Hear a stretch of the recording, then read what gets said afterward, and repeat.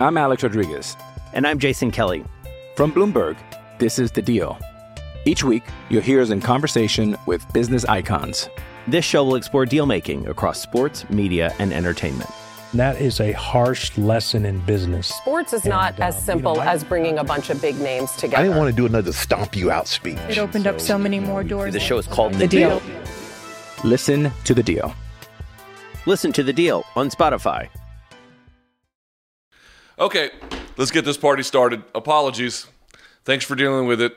You know, it's the state of things, I suppose. All right, here we go. First question. Luke, to what extent does reading books and lifting weights in my front yard with homeless folks increase the upper bound limits of my potential? Seriously, on the books, though. So we will ignore the lifting weights part, which was just a joke, I suppose. On the reading books, I mean, do I have to really sell you folks on reading books about why they're important? Obviously, it will depend on what you read and to what extent you read them. Do you finish them? Do you go all the way? Where are you getting your reading selections from? You know, that kind of a thing. But in general, it's always going to be better to do the reading. I put up a post on Instagram about it. There's a lot of times people will send me short video clips or just photos or a quote, and they'll ask me to get a reaction to it. And the answer is I don't have a reaction to it 99% of the time. I mean, sometimes you can get a reaction to it, but a lot of it you don't really understand the greater context of what they were trying to say. It's just a really incomplete way to make a judgment. But the value of reading books should be sort of self-evident. It can increase your vocabulary. It can give you new ways of thinking about the world. It can provide simply major points of information. It can help you reimagine how you understand interpersonal relationships. I mean, the things it can teach you are essentially endless. It doesn't mean you get that from every page of every book that you read, but in general, if you make it a habit where I'm going to finish the podcast, I'm going to finish the book, and when I put one down, I'm going to pick up another one, that sort of a thing. If you just make that a lifestyle, in general, the dividends that it pays over time are extraordinary. I mean, just think about it. If you go and train 2 to 3 times a week, 2 is not much, let's say 3 times a week in jiu-jitsu, is every class and every role and every session going to be that beneficial? Probably not. I mean, some will be better than others, some will be incredible. Or if you're a student, think of it this way. One time I went to a seminar and I told my buddy Seth Smith, I was like, I didn't really get a whole lot out of that seminar. And he was like, you're not going to. It's not that every seminar you go to you're going to be blown away, but to the extent you go to enough of them, obviously, that being a cost issue to an extent, but if you go to enough of them over time, the amount of extra information or help that you get, what dividends does it pay? It pays extraordinary dividends in the totality of your life. It can obviously mislead you as well if you don't read the right kinds of things or enough of a variety of things. It can cause other issues, but let's say on balance, is it better to listen to podcasts than to not, or to read studies than to not, or to read books than to not? On balance, it's almost always going to be better to get some kind of information about the world. Again, it won't make you an expert. This is something I see in MMA all the time that really drives me up the fucking wall. People are like, they assume that either you're a complete expert on something and you know it to the nth degree and that gives you license to speak about it, or there's no other way to be anything other than that. You're either expert or you know zip. Well, that's not really true, is it? I mean, there's lots of people who know how to do things and know certain parts about the world or have some degree of expertise and literacy. I went over this before with a video I put up, who's allowed to have an opinion in MMA, for example. But it's simply not true that there's one status. There's expert, non-expert. That's a very limited way about looking at the world. Now, yes, the expert wisdom is the one that you, in general, really want to make sure you focus in on. Those are going to be, in general, your most qualified speakers. But trying to better yourself, trying to get as much knowledge about the world, trying to get as much information as you can about a subject matter, these are good things to do. Having E.D. Hirsch Jr., I talk about the book all the time, having cultural literacy is a good thing. It's a really good thing. It's almost never going to do you wrong. So, what does it do for your limits? I mean, depending on what you do for a living, I don't know how you can get there without them, to be quite candid. And certainly to make you a more well-rounded, interesting person, I don't know how you get there without books. I mean, I'm sure some people can do it, but in general, it's hard to overstate their importance. I mean, the things they can do for you are endless, seemingly. Can you please, I am begging you, do a video exploring alternate pay-per-view models? There's got to be a better way than $75, $5 from ESPN Plus each month. I don't think we have a whole lot of alternate pay-per-view models. The pay-per-view models that we have aren't... Well, okay, so they're trying this one thing with Floyd and Logan Paul, where if you buy... The earlier you buy, I think it's a tiered system, depending on the date. But the earlier you buy, the cheaper it is. And then by the time you get to the fight date, which is when the most of the pay-per-view buys come in, that's when it's going to be its most expensive. Okay, that certainly seems to be an interesting way. But when you say the pay-per-view model... there's the DAZN model, which is designed to upend it, but they've had a shitload of problems. It's not in every market they've been in, but the USA has been a rough road for them. It has not gone easy. I guess we'll see how things go when the NFL rights are up for grabs. So the truth is, in terms of like redefining the model, we don't really have a ton of alternative methods. What we have are different price points for different kinds of content based on consumer demand. In other words, the real change in model, it's not really a change in model, it's just a shift in scale on what are we selling, what's the consumer demand for it, what can we reasonably get away with. It's just a shift in points based on demand. It's not a rethinking of how we actually do this. I suppose the other sports, like the stick and ball sports, they have a different kind of pay-per-view model, which is that if you think about it, that you can, if you want to watch whoever your team is, Washington football team here, you can watch basically all of their games through network television, right? But if you wanted to get the package, the one that DirecTV sells or whatever, they'll package certain forms of exclusive and premium kinds of content as an additional tier on top of that. That's a way you could experiment with it. And in a sense, that's kind of what UFC does in a way, where they'll put together the majority of their fight nights are on, linear TV, or if you want just the $5 a month or whatever from ESPN Plus, sort of a nominal fee, right? It's not too much. And then they put their premier content in that way. But the problem is the premier content is not just the premier content in MMA. It's the premier content by like a country fucking mile. You know what I mean? It's like it's the most important to the nth degree. And it's not like, I'm a Washington football fan, but sure, I'll watch the Cardinals in the red zone or something, which is almost extraneous. Right? I mean, what the NFL is packaging is almost extraneous content. It'd be like if they were putting the Super Bowl on pay-per-view or something like that. Again, that equivalent is not there either. So really, it's just like what kind of content you package versus the overall amount that you offer at a free or marginal cost against consumer demand. But changing it up completely, like what they're doing with the pricing model with Floyd and Logan, we don't know if that's even going to work. It might certainly. Listen, I hope it works. Because for somebody like me, who has to buy all this shit, it'd be great. It'd be great if that worked. But the jury is very much still out. And then with a DAZN model, I tend to think that model could work. The WWE model could work, depending on what their what their business priorities are. But again, we just don't have a ton of information about these sort of all-in inclusive packages, right? That being said, there probably is a broader discussion to be had about it, but, it's not top of mind. I mean, here's all you need to know. I say this all the time, the biggest MMA audience is the casual fan, right? Because they don't watch hardly any of the other stuff. They pop in for a McGregor fight or maybe a John Jones fight or something like that. And then they're gone. But they're there enough to sustain this business model. And there's a shitload of them. There's way more of them than there are of us. And so to the extent that between that dynamic and then the hardcore is paying for everything else, to the extent that is still in play and the UFC can make an absolute fuck ton of money, right? Especially now that they are controlling the pay-per-views through ESPN Plus, you can have all the alternative models.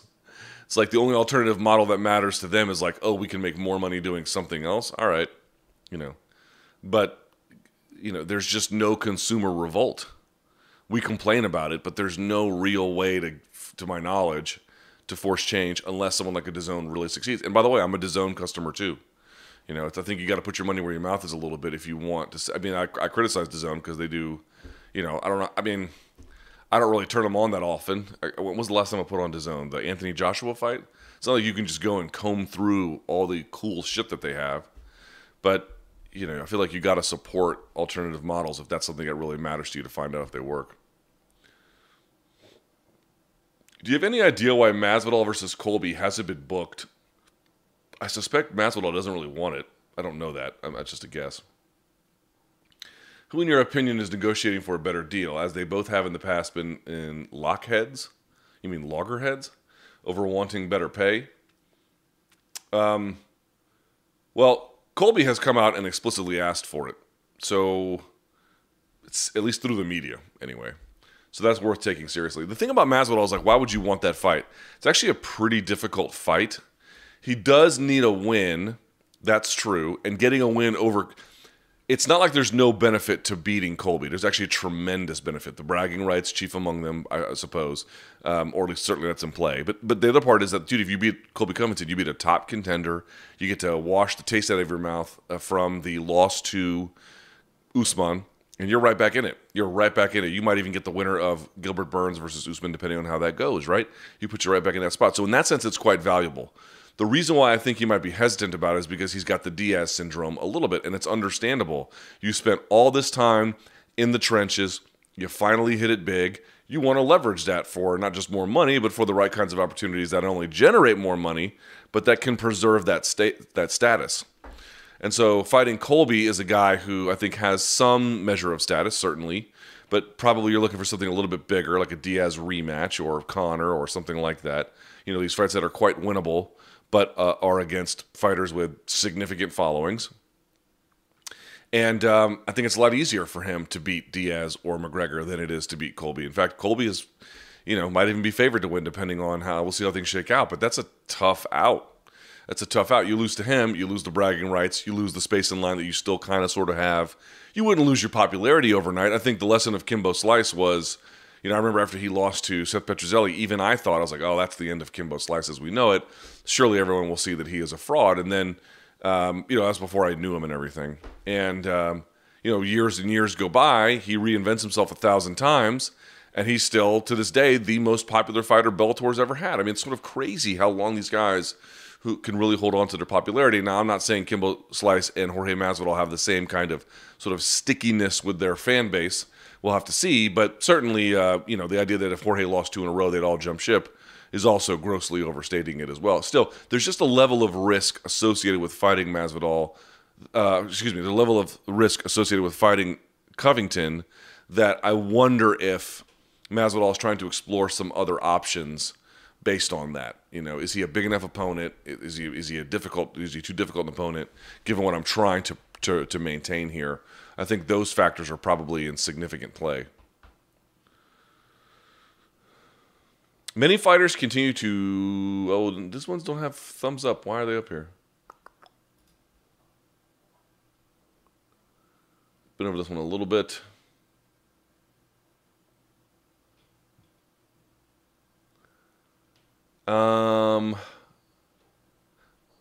It's weird that the algorithm pumped them to the top of the food chain. Oh, I guess because they came in last or late. Do you have any idea of what fight Dana White offered to Nate Diaz for his return to 155? Weren't the rumors... I've not talked to Nate. Weren't the rumors Gaethje? Isn't that what we heard? Which, got to tell you, that's a tough fight for Nate. But if Nate can get it to the ground, that's a really bad fight for Justin, right? So, something to be said for that, I suppose.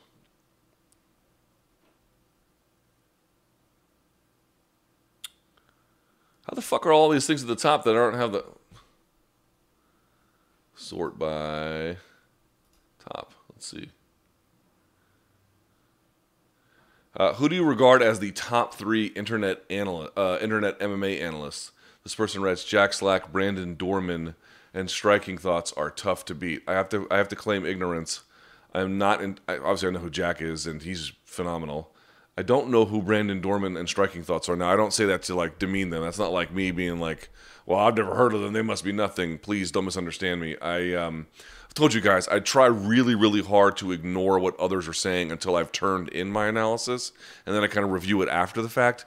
Because one, I don't want to take their ideas either wittingly or unwittingly, and I've found myself when I listen to other MMA podcasts, just giving even opinions, not even about technique, I'd find myself just kind of repeating it, even if I wasn't even sure I agreed. It has this osmosis on you, which is why I always tell you, like, don't just listen to me. Please be sure to listen to other folks so you can get a wide array of viewpoints, I hope. But Brandon Dorman and Striking Thoughts might be they might be number one and number two. I do not know. So I don't mean to say that in a dismissive way. Just that because I've sort of narrowed the scope of my consumption, it has hurt me a little bit in terms of my awareness of who's out there. I mean, Jack Slack is great. BJJ Scout is maybe my favorite that I personally know of. He or she is tremendous. I don't know what their gender is. There's this dude who calls himself like the mixed. Fuck, what's his name? He's really good. He's really, really good. And he does a lot of historical boxing stuff too. I think he calls himself like the modern martial artist, MMA, but let me see if that's right. He's phenomenal. Yes. He's got like 500,000 subscribers with just 151 videos. It tells you what he's doing. He's got good shit. The modern martial artist is very, very good. He's tremendous. Trying to think who else is like stuff I've seen out there. Weasel obviously is, always just putting out, killer content. When I check it out, again, I try to steer away from it just by virtue of, having my own ideas, right or wrong. But every time I check out Dan Hardy, Dan doesn't really miss.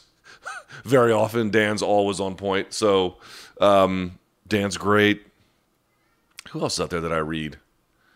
There's a site that I check out on occasion when I have time. Again, this is not like a huge thing. You guys ever go to, is it fightsite.com? I think Ed Gallo writes for them. Or maybe it's The Fight Site. What the fuck is the name of that site, man? The problem with Twitter is that I end up aggregating everything through there, and then I click on the links, and I'm never even sure like whose content I'm looking at sometimes.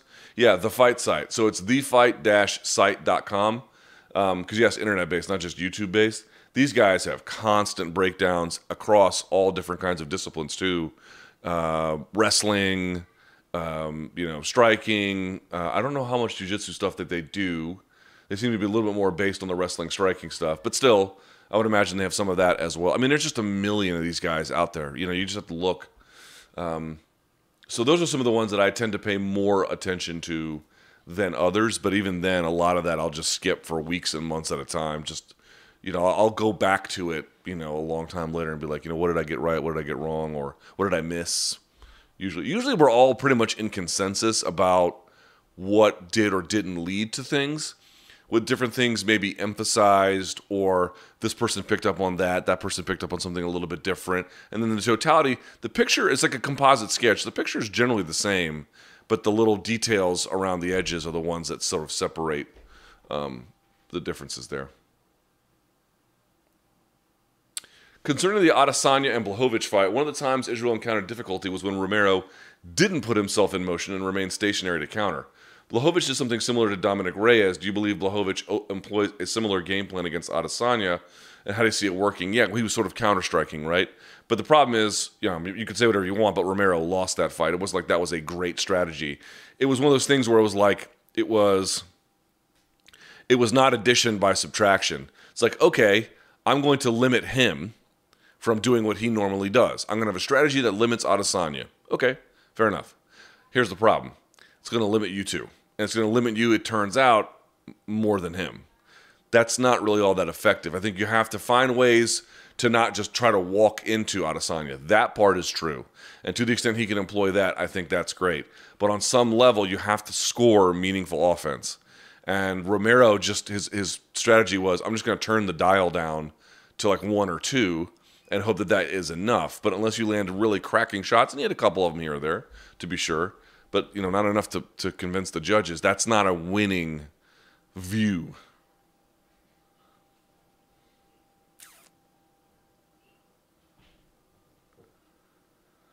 I'll entertain this just because it's in the it's in the news. Luke, do you think this WSB Melvin Capital Robinhood fiasco will lead to anything in terms of criminal charges? Do you see similarities between this and the 2008 crash in that middle-class investors feel the system is rigged against them? Yeah, but that was a much more complicated scenario by virtue of manufactured financial instruments that were based on faulty or just outright, corrupt amounts of information. Right? Let's credit default swaps. Let's give a bunch of loans based on bad speculation to people who are just keeping their head above water, and then when that goes awry, and you've entangled all these sort of financial assets, and it all comes crumbling down as a consequence. It's much more involved as a thing. Also, thanks for the Thomas Pink recommendation. Very good. I had so many people reach out saying that they really liked it. Again, you get a $180 shirt for $40. And it fits like a $180 shirt, you just can't beat it. Very few shirts left online at Nordstrom Rack, but I was able to snag a couple. Good for you, bro. Here's the only thing I would say about this. I don't do a lot of any real trading at all. I have a 401k, I suppose, but that's really it. I've not got involved with it. But my best friend in the world, the guy who spoke at my wedding, who, to this day is my best friend, he worked a long time on Wall Street, a long time, still lives in New York. And it didn't corrupt him. It actually was such a awful thing in his life, even though he stuck with it for, I think, 5-6 years.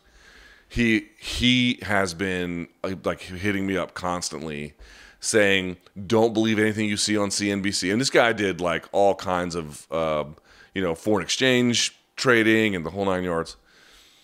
And he's been like, don't believe anything you see on CNBC. They're covering for these billionaires. These guys are absolute criminals. They're crooks.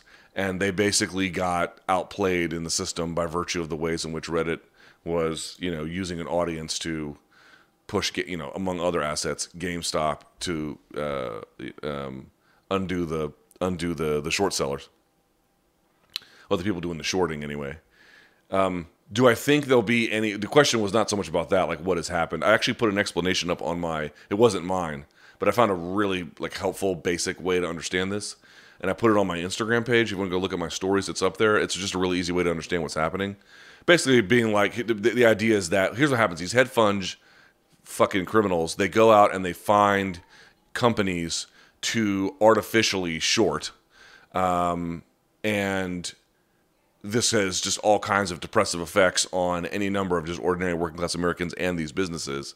And they do this as a way to create momentum for using other financial instruments to make money, basically. And these Redditors, or whoever else, decided, well, okay, if we artificially inflate the stock of the ones that the hedge funds went in on, they're going to be on the hook for all the money by virtue of ways that shorting works, right? So if you buy a stock at 10, if you are shorting it at 10, essentially, and it goes up to 15, you're on the hook for the 5. By virtue of, if you short it and it's at 10 and then it goes to 7, you get the 3, right? That's sort of how it works. And but by climbing the stock price to the to the nth degree, they're putting these guys on the hook for billions of dollars. They're making these, these aren't the most storied investment firms on Wall Street, but some pretty big ones, and they're vaporizing billions of dollars overnight. So, in the end, that's a bit of another pyramid scheme, because here's the thing, someone's going to get left holding the bag when the GameStop price depresses again, but a different story altogether. You're asking about, do I think there's going to be criminal charges? Fuck no, I don't think there's going to be criminal charges. Do you know what country you live in? Is there ever any criminal charge for anyone in any kind of position of prominence virtually ever in this country? I mean, the Jeffrey Epstein case is kind of interesting in the sense that it's such an opposite of what we are accustomed to. Yes, there was obviously the terrible crimes he was accused of, and he rubbed shoulders with everyone, on every kind of either political side, and everyone who was anyone, he sort of tried to put himself around, and then he committed all these unspeakable acts against these young women, and blah blah blah. You guys know the story, but basically, why did he think he could keep doing that? Because the class in which he lives is more or less immune to either prosecution generally or the more serious kinds of it. I put up this piece. It was by David Sirota. You guys know David Sirota? He's been this investigative reporter at times. For a while, he worked for Bernie Sanders, but obviously he doesn't anymore. It was just part of the Bernie campaign.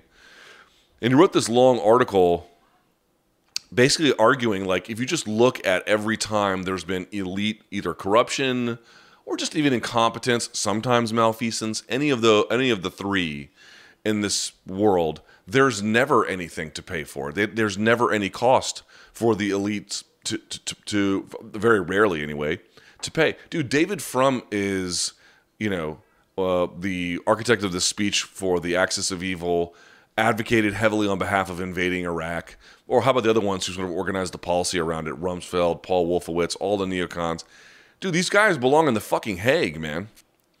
And they're out there today, in the case of Frum, who's totally, reinvented his career. He is now sort of seen as a sane member, at least to folks on the left. He's seen as a sane member to folks on the right.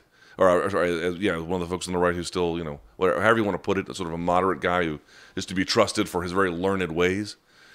There's never any cost to pay. Dude, is there ever a cost to pay for the 2008 financial collapse? Who went to jail for that? Any major institution. Who went to jail for defrauding? I don't even know where to begin with this. Did you see anybody go to jail for that? Was there any real massive regulation put around? I guess there was some about changing some of these financial instruments. But in general, the people who were the architects of this, nothing happened to them. I brought this up before, like with this whole Capitol insurrection thing. Did I not say... I got some of that wrong because I didn't realize how much of them would be either middle class or even higher. I thought a lot of those would be sort of a little bit more,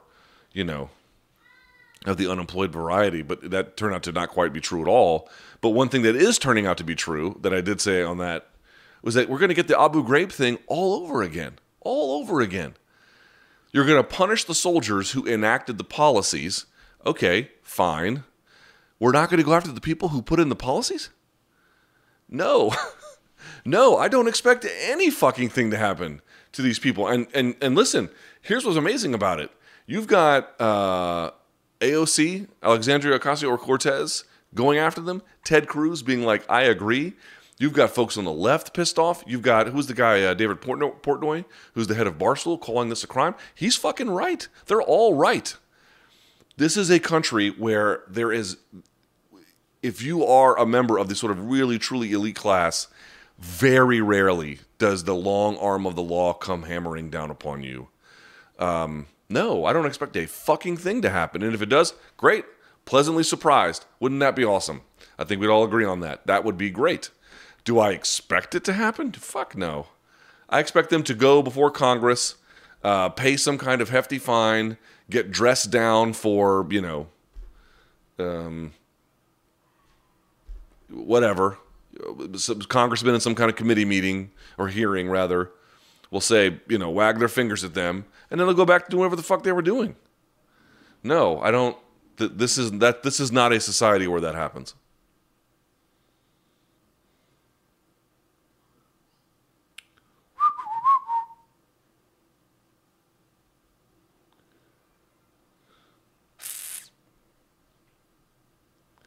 With McGregor's mystique all but gone, that's a little bit overstating it. Will it be an existing star like Israel, or a far more unknown and the next fighter to reach his star power? It's going to be a long time before someone reaches his star power. Izzy is certainly on his way, but he's got a very long way to go. And by the way, not everyone's going to top out at his level either. Conor's very special in that regard. Conor's mystique is not gone, but the Conor McGregor invincibility streak, where...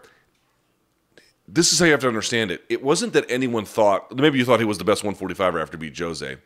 But even after he beat Eddie, it wasn't like you necessarily, some might have thought he was the best fighter in the world. But let's assume for a second you're like, okay, he's really on a hot streak. Is he the very best fighter pound for pound on earth? Let's say for a moment you didn't believe that, which I think you'd be right not to. There was still something special about it, which was that the guy was just batting, 1,000 or up to that point, really, in the UFC. He was on an incredible hot streak. It wasn't like you thought he was the best. You just thought for whatever reason, every time he comes out here, he's got the wind at his back. He's got knowable flaws, but they just can't take advantage of them right now. That is gone. And so now he has regressed to a more moderate level that all fighters kind of regress to over the totality of their career. Floyd kind of kept it high, but even then, some of his performances weren't necessarily as good as other ones, especially a little bit late. That's what has happened, is that this artificial bubble around the assessment of him, which is somewhat understandable given what he had done. I call it a bubble like it's like this overly speculative thing, but it was driven by this really unprecedented act. So to be fair, I think it's not the craziest thing in the world to imagine he was really, really good, and I think he is still really, really good. But that has been shattered. That illusion has been shattered, that he can just go in there and will his way to victory. No. You got to go. Now he's at a stage where he has to go, and this was always the case, but it just feels more like it. Now he has to go in there. He has to earn his way to victory. No shortcuts. No Mystic Mac. No, I'm going to get in your head and overwhelm folks. I'm actually rethinking a little bit some of the posture stuff he's done. I don't mean this as in his posture. I mean as in his posture towards the fight game. I have to tell you, folks, when he was doing the stuff where he was being a gentleman and whatnot, the last two camps, I'm not saying he has to go back and it's like, oh, the key to fixing this is he has to trash talk. I don't think that's quite right. But I will say this. The trash talk, it seems to me, emanated from a worldview where he not only wanted to conquer, but he kind of wanted to prove something, and he wanted to show it to you. He had this real demonstrative personality and goal. And a lot of that he already did. And so he doesn't need to do that anymore. I think internally he certainly feels that way. But what that's done is, it's not like going and trash talking would fix the problem. The problem is actually the trash talking came out of this deeper sense. And I wonder if that deeper purpose has been somewhat fizzled out a little bit. And so this is why I bring it up. Some of the weapons, I made a whole video on my personal channel about it. Some of the weapons are missing from his game. I think people are overselling a little bit the idea that his stance has completely changed. Well, a lot of it was very circumstantial. So there are some things that are missing. And the one thing that really binds it all together was there's a little bit of just dynamism missing, like a little bit of zip and pop and hustle, quite frankly, from that. To me, there's like a little bit, yes, he was hustling against Cowboy Cerrone, but Cowboy was just really overmatched. And, we talked about before, his fifth fight within less than 365 days. That was just a really, really rough run he was on. To me, it's like, I don't need you to trash talk again. But that place where you got the trash talking from in here, this burning desire to show the world something, some part of that maybe needs to be recaptured. I don't know that for sure either. Again, Dustin Poirier is an all-time fucking legend in this division now, so let's give credit where credit is due, but I do wonder about that. I wonder a little bit like, Conor needs to get in everyone's head. Well, it's not so much that, but if getting in someone's head came from this life goal that you had set out, and now that goal's been taken away, you haven't found a reset. And as a consequence, everything's just, it's not a super downgrade. It's just a little bit lethargic. It's a little bit lacking in dynamism. It's a little bit just, not quite what it once was. You got to re-engineer that. I think that might be something worth paying attention to. We'll see what happens in his next fight, whenever that is, against who that might be. We never want to overstate one thing one way or the other, but I will tell you, I'm at least curious about that.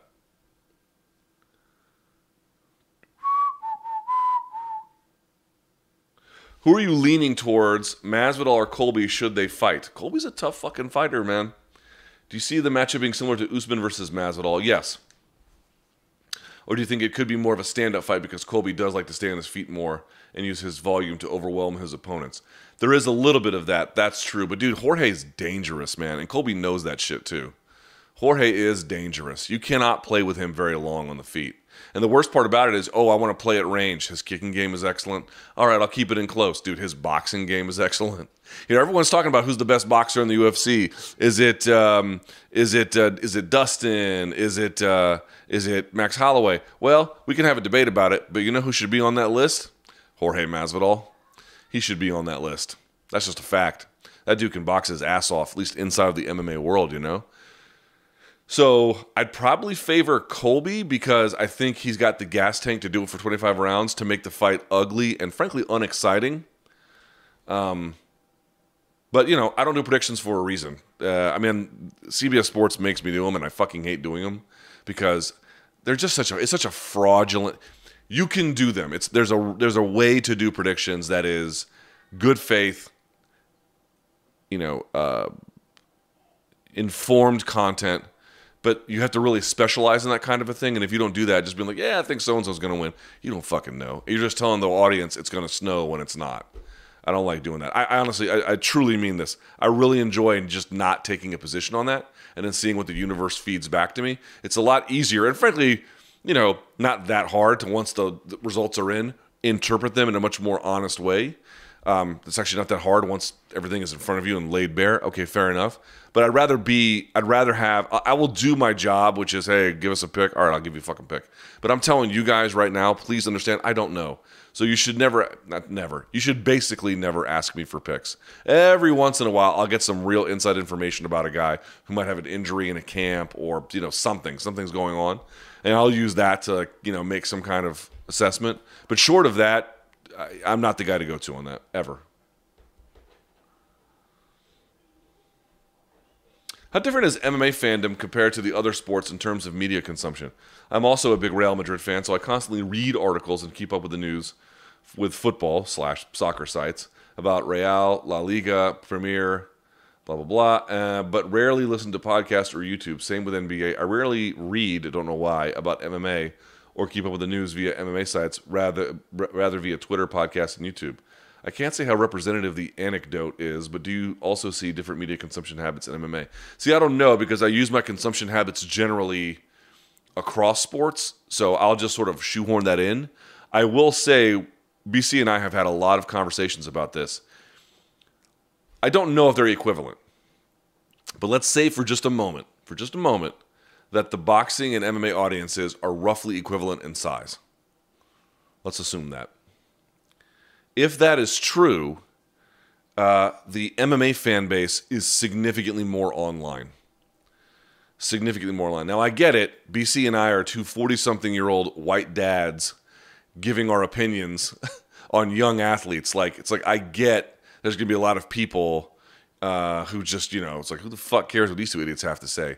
But if that were true, it would be true across both boxing and MMA. And it's not. Like in MMA, we've been able to develop some kind of an audience. In boxing, it's been much, much harder. Now, obviously, those sports are going to cross a lot more demographic lines and even, frankly, language lines in ways that, even in the United States, you're not going to get necessarily as much of. Like, could you do an all-Spanish podcast or, site covering boxing and do well? I don't know, but I bet you could do it a lot easier in boxing than you could MMA. Obviously, Danny Segura has Hablemos MMA. But that's something like new. Like he is the first person not doing like Spanish and English language media, but with a major English outlet trying to do Spanish language focused content. That's very new. He's the first one to really focus in on that. I remember when I went to, what fight was it? I think it was Mayweather-Canelo. And I remember going there, and this is long before I worked for Showtime, but I remember the Showtime folks were there.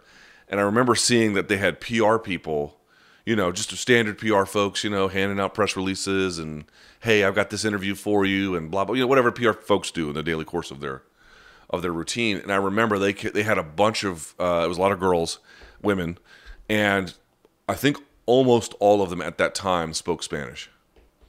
Like I just couldn't believe they would just go back and forth. And if you think about it, you had to, because you had so many parties coming through who were either Spanish first or that's their best language, or, how are you going to navigate through all of these like hordes of people that need you to communicate with him. And like MMA is not like that. And so, I don't know what that says that about consumption habits through media and how that might change between written and audio and video, which is more the way you're asking. But I'm just sort of pointing out, BC and I have tried to noodle, is the boxing audience as heavily online as the MMA audience? And if so, in English, or are they divided along language lines? It's actually been really hard for us to figure out.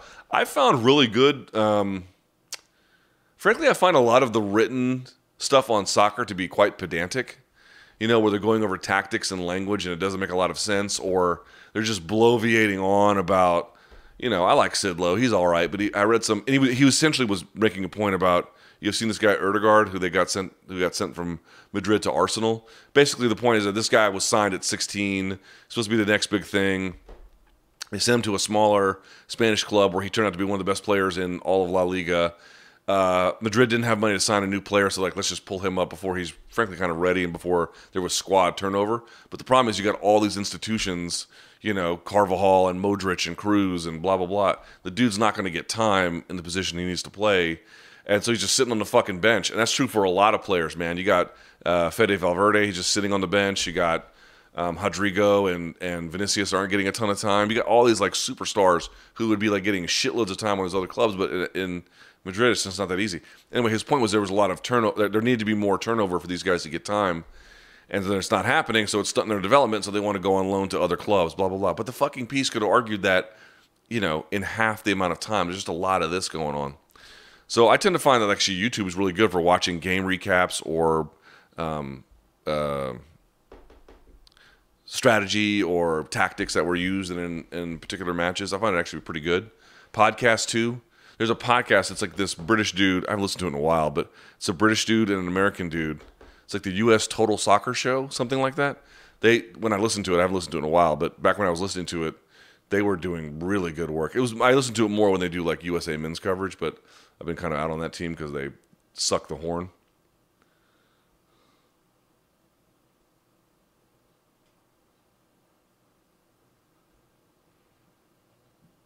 I'm going to skip this Biden question just because we don't need to get into it today.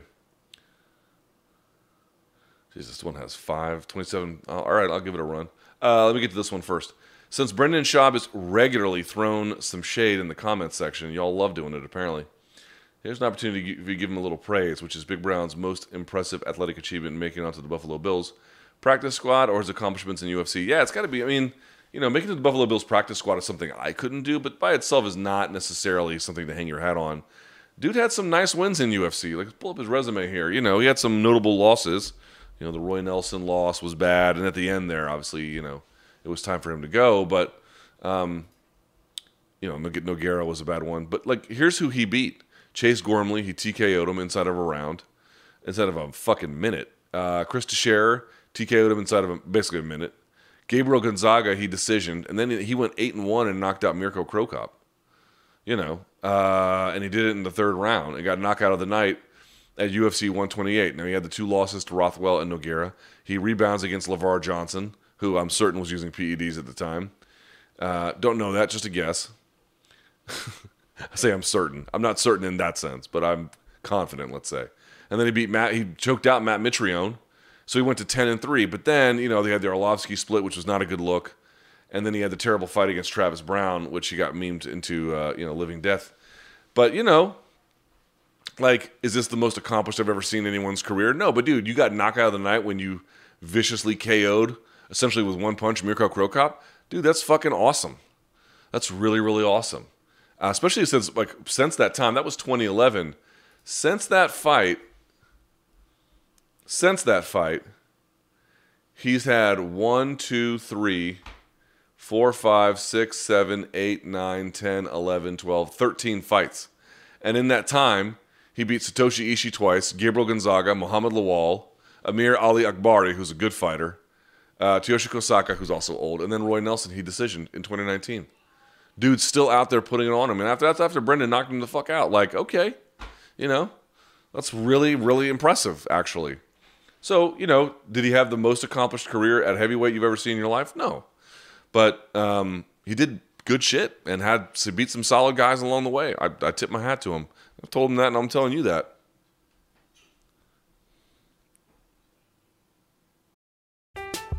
I'm Alex Rodriguez. And I'm Jason Kelly. From Bloomberg, this is The Deal. Each week, you'll hear us in conversation with business icons. This show will explore deal-making across sports, media, and entertainment. That is a harsh lesson in business. Sports is not as simple as bringing a bunch of big names together. I didn't want to do another stomp you out speech. It opened up so many more doors. The show is called The Deal. Listen to The Deal. Listen to The Deal on Spotify.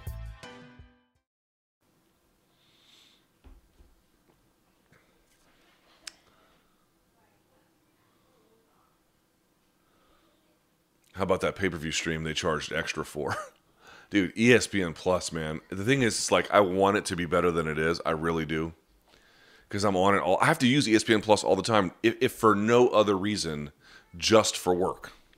You know, aside from the fact that, like, I, as a sports fan, consume a lot of their content. It is such a bad service. It's such a bad service. It works. Everyone's like, oh, I've got it. Here's what I always get. Whenever I say it's bad on Twitter, I always get these responses from people being like, oh, it works for me. And if you actually go through and say how they work, there's almost never congruity with it. Like, someone will be like, oh, I run it through my PS4, or I use it Amazon Fire, or works great on my laptop, or not so great on my laptop, great on my TV through my smartphone or my smart TV apps. Like, everyone's got a different version of why it works. And everyone's like, well, check with your internet. Motherfucker, I got gigabit speeds up in here. I'm sitting in a room that is a business. This is a business expense for me. I don't play around with internet. You know, it's a shit service. It's so not good. The new interface is better with the 10-second rewind. I have really benefited from that. With Tape Study, okay, so no doubt about it, that's better. But the search functionality is not great. When you click on thumbnails to populate something new, it is not great. When you're trying to find something just by scrolling, it's not great. I mean, and you know, there's buffering issues and lag issues, and like I said this before, it's like, dude, y'all knew y'all had an issue in 2017 with Mayweather-McGregor, not through ESPN Plus, but that there can be these challenges last minute, you know, with these massive orders that come through. What the fuck is your excuse in 2021? There is none. It's no excuse. Oh, but we got overwhelmed and blah, blah. There's no excuse. Doesn't exist anymore. Those days are over. Done. Zip. Don't want to hear it anymore. And this is the fucking billion-dollar business with Disney. You know, and Disney Plus's interface, it's like, well, why don't you have these complaints about Disney Plus? Well, one, I don't use Disney Plus all that often. Two, there's not the same library of content. Like, okay, there's Pixar, there's National Geographic, Marvel, Star Wars. I just go to the vertical I want, and then I know exactly what I want. My daughter wants to watch Coco for the 50th time. You know, it's not that hard for me to find. But with the constant glut of brand new content, just a wave of content crashing into the shore of ESPN Plus every single day, dude, it's so not good.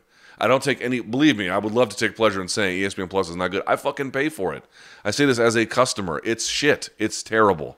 It works for me, better on my phone and better through my browser. But on my ESPN Plus app on my iPad, there are issues, constant buffering issues. Oh my Lord, it's a problem. Forget even trying to get to work on your television. That is just never going to happen. Oh, by the way, were you logged in last time you were on? Well, they logged you out. Oh, were you logged in just a second ago? Well, they logged you out. Hey, did you buy a pay-per-view and then try to stream it and say you had to buy it again? So then you had to log out and then log in again, and only then it worked after the 50th time of trying that? Dude, it's a bad service. It's not good. No one ever works with ESPN Plus as on the consumer end of things and goes, dude, they fucking killed it. They killed it. Like, Fight Pass isn't that great either. The search functionality is really not up to speed. But it's not the primary mover. They're not under the same kind of obligation that ESPN Plus is to me. Oh, and by the way, the connectivity there between the two, you know, where some of the content is on Fight Pass, some of it isn't. Some of it I have to go to YouTube TV. Thank God they have unlimited DVR, but I have to go through YouTube TV. Sometimes I have to go back to ESPN Plus. And then, by the way, they don't have it like listed where it is on the video within the like clickable link. I have to like scroll through to find, I mean, it's a fucking mess. It's a mess. It's a complete mess. And, they want to charge out the ass for this. Like, where's all the money going, y'all? What are y'all doing with all the extra money? Y'all cut out the middleman there. The pay-per-view money goes right to you. What are you doing with it? Because, you put a 10-second forward and backward button on the interface? Yay! Great. Isn't that awesome? Now, what are you doing with the rest of the money? Because it sure as fuck ain't improving the quality of this thing.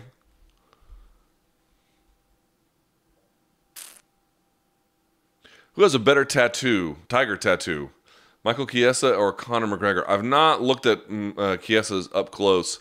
The guy who did this made a good point, and I think this tattoo is excellent. Again, I've got really bad ones, but this ain't one of them.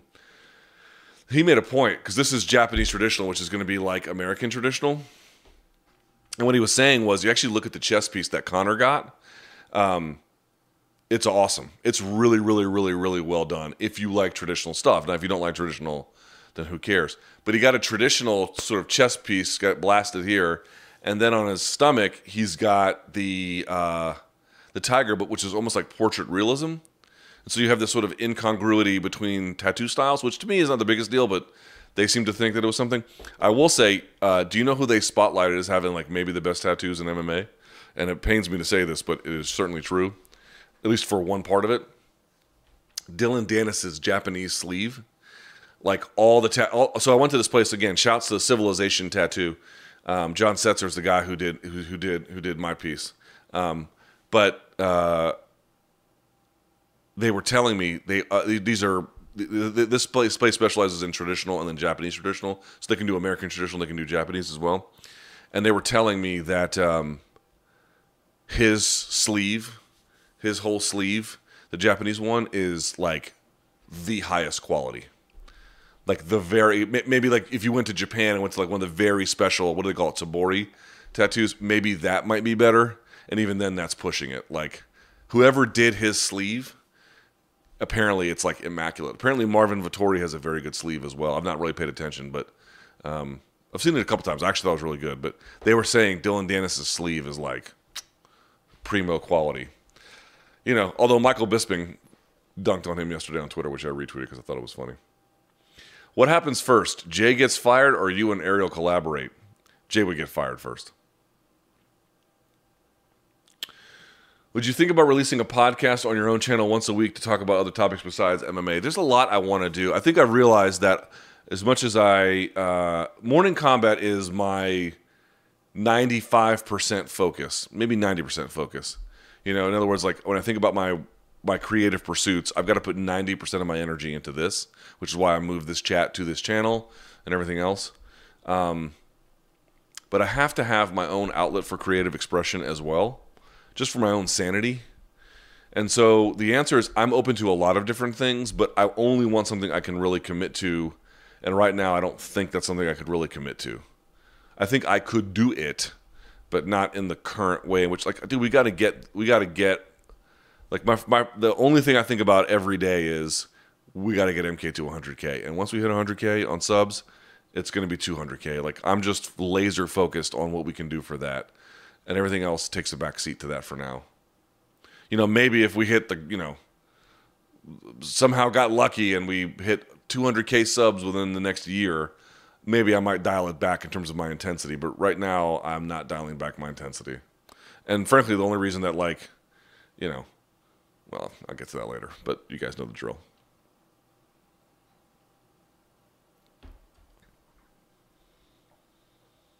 I know you've spoken about this before, but you're ever going to make a video about just how prevalent steroids are across all professional sports?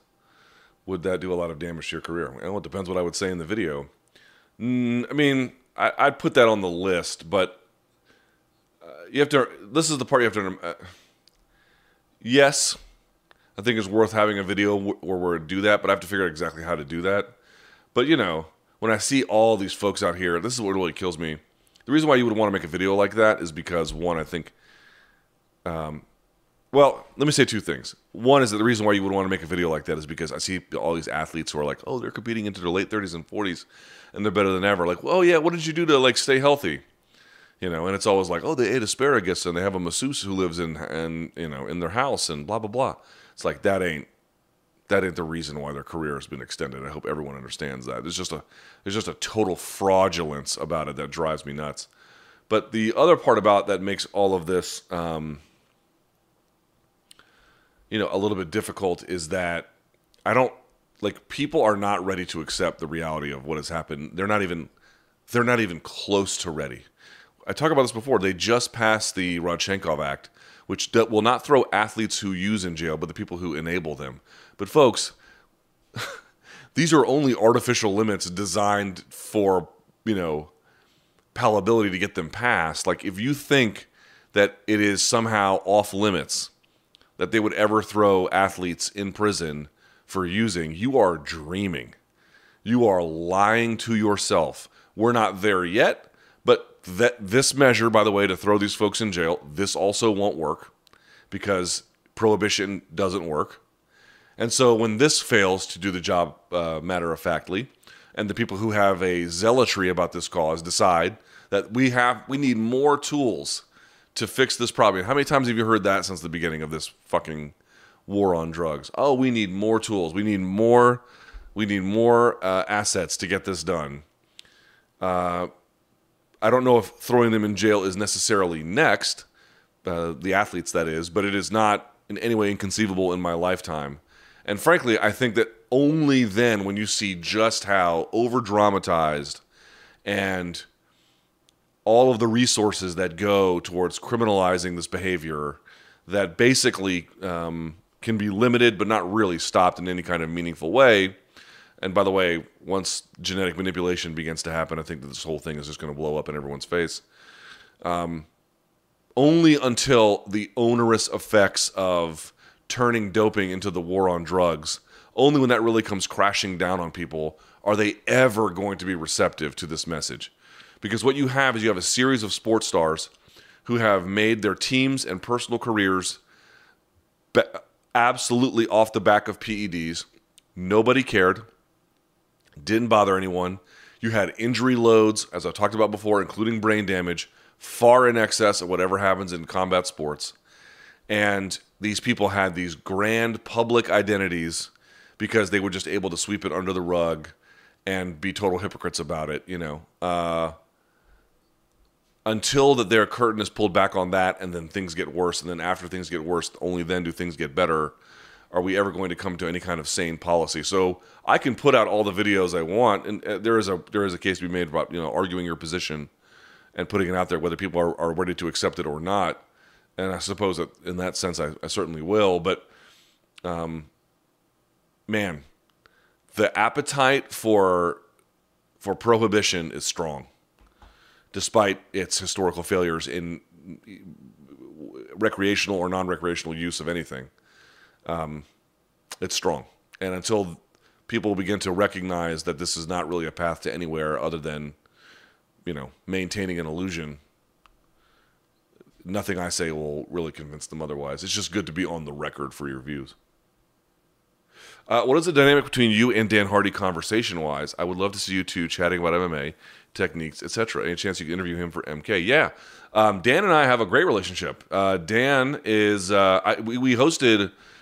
So that last live event I did with SiriusXM, where we had Dominic Reyes come through, we had Adesanya come through, Jake Shields, the Shevchenko sisters, Laura Sanko came through, Angela Hill came through, everyone came through. It was a great night.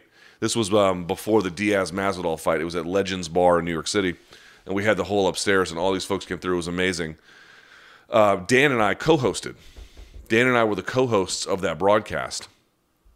And it was great.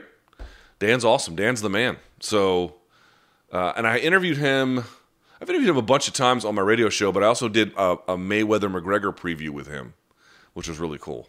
So you can check that out on the MMA Fighting YouTube channel. But yeah, dude, Dan, I have a great relationship with Dan. You got to be a real cocksucker to get sideways with Dan, don't you?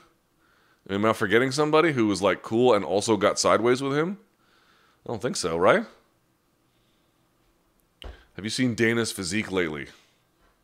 Does he have the same supplier as Adesanya? I don't know what that mean. You mean Is he growing a single boob or something? I don't know what that means.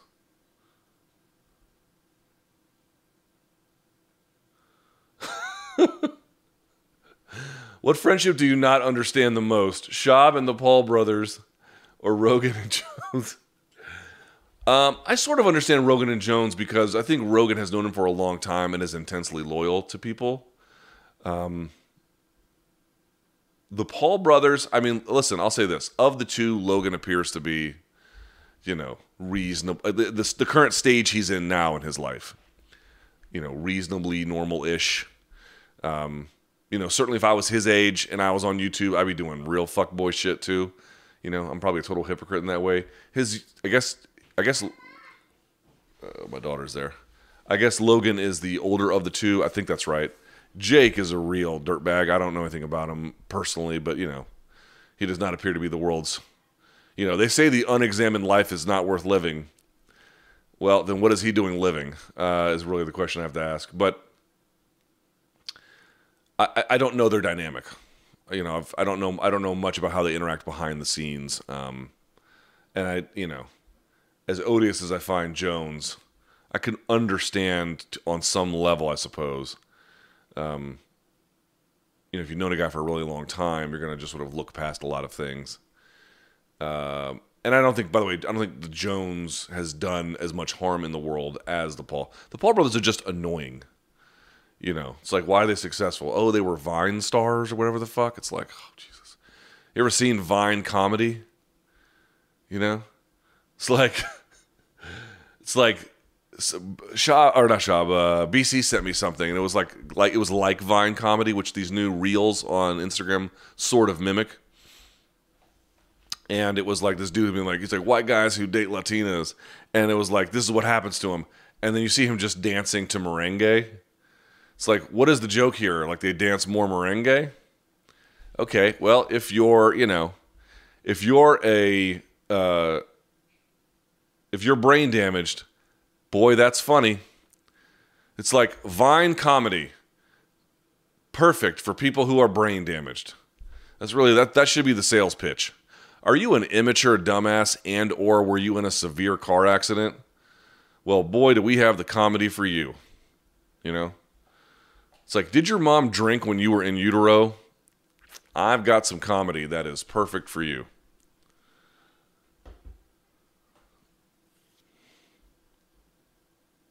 Hi, Luke. Do you think the UFC should go down further into the path of making itself a legitimate Tier 1 sport, where there are guaranteed minimums and the roster is trimmed down significantly from 5 to 600, where only truly elite fighters can make the roster and try to be more like the NFL and the NBA? Or do you think it should go the opposite way? I think ESPN deal clearly illustrates why they want to go on where they want to go as an organization. Well, where is that? I don't know where that is. I would like to see them trimmed down a bit. I tend to think there's a bit too much of it in the way that it's been treated. Which is to say I want less MMA. It's to say I want the UFC product to be a little bit more streamlined. But you have to understand, again, dude, like this is all driven by the market dynamics. Having this much content, if you're the UFC, enables you to have a certain amount of market control, access to pipelines for, fresh talent, blah, blah, blah. And if you can sell either ads against it or you can get a larger deal with a broadcaster who needs inventory to fill up a service, you don't really have much of an incentive to do anything other than what you're doing because you still have that Tier 1 product, the UFC 257 main events of the world. Now you can add in all the rest of it. So it's not like I want less MMA. I don't think that's true. I would like to see portions of the sort of the bottom part of the UFC more widely dispersed around a healthier constellation of organizations rather than such market concentration. This is why I always don't get about like, oh, if you're criticizing UFC, why do you hate the sport? Since when are those the same thing? Two guys fist, or two ladies, whatever, fist fighting in a cage, that's great. But the UFC is not that. They're one promoter of that, certainly the most dominant promoter of that, and in many ways, they do it better than anyone else, but that doesn't mean they are free from blame or opprobrium or criticism of the good faith kind. And just because you are criticizing them doesn't mean you, like, since when did I stop liking cage fights? I didn't like that at all. I think you'd have a healthier industry if you had a broader constellation of organizations. I think fighter pay would be higher. I think there'd be a lot of problems that could be solved. But that's just my personal opinion. And again, it's a bit of a total pipe dream and kind of irrelevant, frankly, because the UFC's market position is pretty secure at this point, and they make a ton of money with this particular kind of arrangement with this current broadcast partner and all of their other deals globally. Like, trying to put the toothpaste back in the tube at this point is kind of silly. There was a time where you could have held on to that a little bit more, 15 years ago or something, but that window has closed. So it's not really even realistic, and it's not even really what I want right now. Like, in a perfect world, would I like to change some things? Okay, maybe. But you're asking me, like, let's just engage with reality as it exists. This is the question you have to ask yourself. And this is what I've been really wrestling with, man. It's like, what do you want, a union, or do you want the Ali Act? And I got to tell you, the more I have to cover boxing, the less inclined I am to believe that is the thing that's going to fix MMA. I mean, it would definitely fix a lot of the things that put the fighters on the back foot. That is true.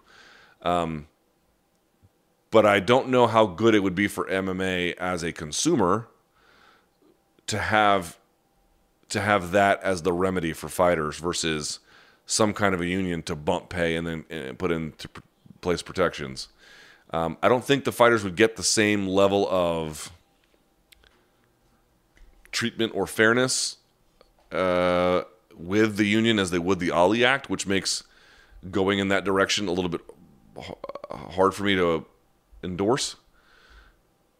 But there's a lot of problems that come with boxing's model. A lot. And I don't know that recreating those in MMA is really what we want. The week of content has been pretty good in terms of MK subscriptions. Yeah, it's almost 3K in like 10 days or something. But in general, could you tell us what type of content drives the most subscriptions? So go to the video page, and then you can sort the content by oldest, newest, or most viewed. Click on most viewed, and you'll see.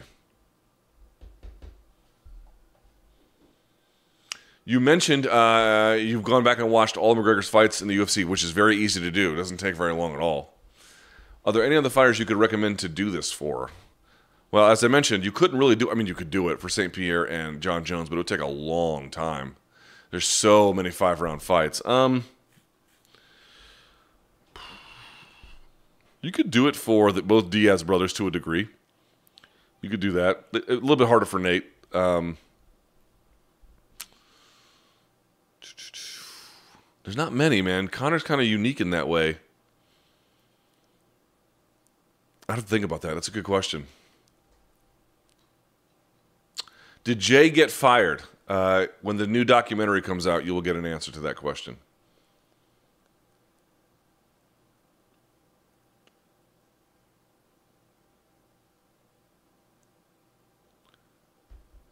Again, some questions about tech issues. You will get some answers on the new documentary.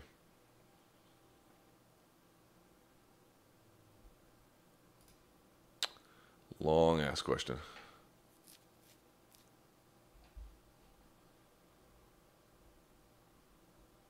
John Kavanaugh went on Ariel's podcast 2 days after the fight and talked about how it's almost impossible to simulate calf kicks in practice.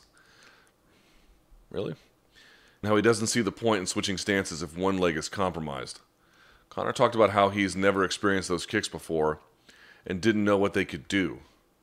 Doesn't it seem odd that a high-level martial artist that's been in the game for years hasn't been training for something as a big part of an opponent's game? Yes, it does. Is it me, or does it seem like Conor's team dropped the ball on this one and let their athlete go out there with no real game plan other than knocking Dustin out within the first couple of minutes? Well, I don't know exactly what the game plan was. They don't share those details. It might be a little bit unfair to oversimplify things that way. But I will say, there's no way to simulate it. Well, in going full bore, that's true. But I've seen practices where they do it. They'll take some pads and they'll put it on the side or the back of their leg, and they'll just drill combinations over and over, or, distances you need to keep when someone is throwing at the end of combinations. Or, yes, can you go hard sparring with it? No, you could not do that, at least not very much. You would get into some trouble. But can you arrange very valuable training scenarios to anticipate distances and combinations and looks and how you need to potentially deal with that by just getting out of the way, or really working on your checking in terms of how far out your foot needs to be turned to really get into it. Yeah, those are. I mean, I've literally seen that before. So that's a very surprising thing to hear. I don't know what to make of that. The switching of the stance thing. It could be that there's just a major downgrade to what he could show with his other hand forward versus like if his left hand was forward and his right leg was back, what that would do to his game. Is he really the same kind of fighter that way, and is there a major downgrade? I'm less inclined to really take issue with that. But the one about, like, again, I've not heard the interview, so I want to be clear. Like, I'm going off what you're telling me he said in the interview versus what he may. I've not heard it firsthand. But have I seen training around the calf kick at elite teams in a variety of scenarios that enable them to deal with how to measure distance, combos, looks, checking, and a variety of things in there that were then brought to bear in fights? Yeah, I've witnessed it. So I don't know what that's about. I'd have to hear what he had to say. Maybe there's some other detail that I'm not understanding about that I'm missing.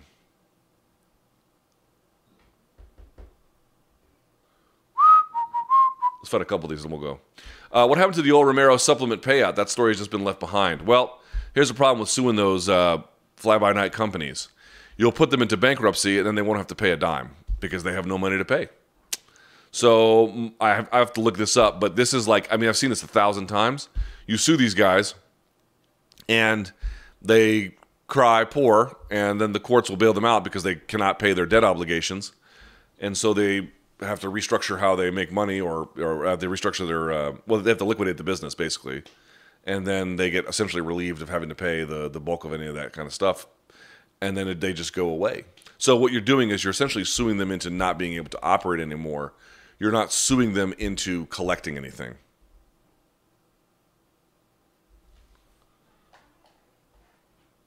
Why'd you delete that video mocking Dana's dislike of reading? Well, it's still on demand for SiriusXM.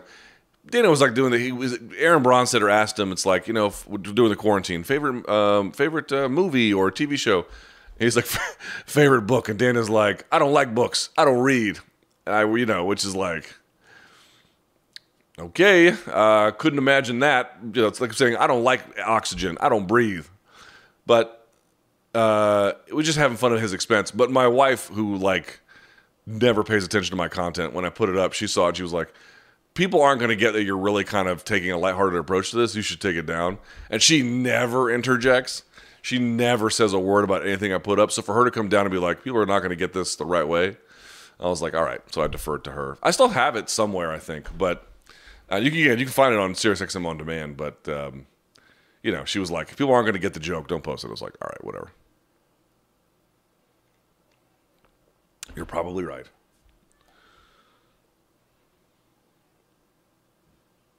Have you and BC ever thought of doing a segment where you guys play Mortal Kombat or UFC for the ultimate bragging rights? I don't mind doing some kind of like frivolous game with that, Mortal Kombat in particular, but I don't want to play UFC video game. Like I told you guys this, when I don't have to like be involved in it, I want to have as much diverse interest as possible.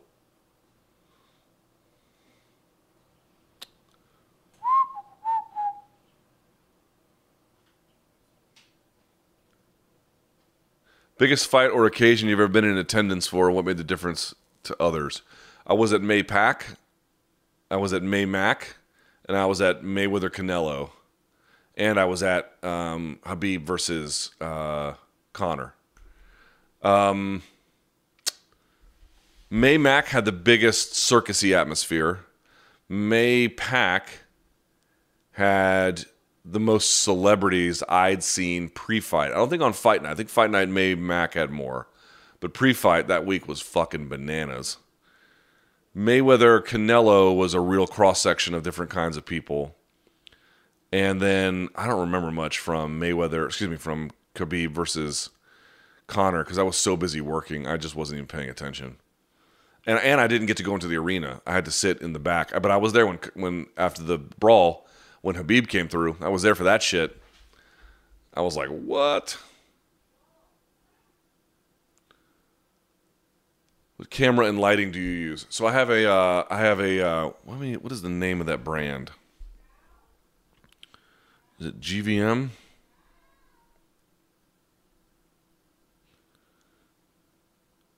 Yeah, so I have a GVM set of RGB lights. I have 3 of them. And then I need to get some, I forget what you call it, but to bounce the light off on this side of my face. But I have a Manfrotto stand. I'm not sure the make and model. It's a fluid drag system. And then I have the Sony A7 III. And then I have a Sigma 28-70 f2.8 lens that I'm filming this on. So there you go. All right, let's do maybe 1 or 2 more, and then I swear I'll call it a day. Luke, did you watch Manon Fiorot's flyweight debut to open the Chiesa Magni card? Yes, I did. She looked fucking awesome. She might be a real player in the flyweight division. Yeah, dude, you guys didn't see that? Go back and look. I was like, I'm telling you, man, there are sometimes these fighters, they just jump off the screen. You're like, this one is not like the others. They're worth paying attention to. Both Cody and TJ have called for the Aldo fight. Which matchup do you prefer? TJ. I think it's a much better sense of where he is upon returning. It's a funny question I'm not going to read, but it is funny. Backstage post UFC 257, Poirier told Conor, "I can't forget, but I can forgive," referring to their first fight. What did Poirier mean by that? He was talking about himself. He goes, "Your coach is right. I can't forget what happened, but I can forgive myself," is what he said, for losing. You know, don't lose sight of the things that went wrong to motivate you, but don't beat yourself up so much that you can't ever get past it. I think that's what he meant. Last one. Luke, thanks for all the work. Thoughts on Wes Watson? I've noticed you like some of his IG posts, and I'm guessing that many shows ago, you saying let's stack some wins to BC was in reference to him. Yes, it was. Do you guys know Wes Watson? This guy did like 10 years in California penitentiaries, got out, and has this incredible... He initially made some YouTube videos about like what life is like in jail or prison. And he certainly knows. He's super bricked up, and he's got all these tats. But I gotta tell you, like, if you really sort of, distill the message, it's like this super empowering message. He's got a real, kind of in-your-face way of delivering it. That's true. And I think that's the way he knows to motivate. But he did, you can tell, an enormous amount of reflection on his life, about the things that went wrong, about the things that went right to fix it, and what the journey is about, and about motivation, and about habits as virtue, about getting right with the world, about, accountability. And it's super motivational, man. It's great. It's a very unusual marriage of like this sort of prison sensibility of reality mixed with this self-help, but it's real, and he's living proof of it. And he posts all the people because he has this, he does flexible dieting, which is counting macros, like your proteins, your carbs, and fats. And he has this whole system around doing it and about getting up and, accountability for working out, blah, blah, blah. And all the people who lose weight on his method, he posts them all on Instagram. Dude, he's an impressive guy. He's a very, very impressive guy. As I mentioned, you watch it at first, it might be a little bit jarring how kind of in your face it is. But then when you really pay attention to it, there's a whole method to it that all makes sense. He's living proof of its success, and he's killing it on YouTube. So God bless him, right? He's living life the right way. He's got a kid. He's got a wife. And I wish him nothing but success. He's an awesome guy. All right. With that being said,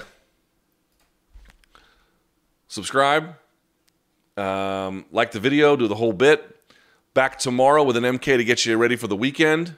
You guys know the drill. morningcombat@gmail.com for dead wrong. Please make sure that they are correct. I had someone message me yesterday being like, "You said Blockbuster stock was up. It was GameStop." And I literally responded to him. I'm like, "Please Google Blockbuster stock. It was up 700%. All I'm saying is, comb through it there a little bit. Okay, so that's for me and BC when we get stuff wrong. The fan submissions you can put in there, morningcombat@gmail.com. And yeah, that's it. Back tomorrow. BC will be here. Thanks for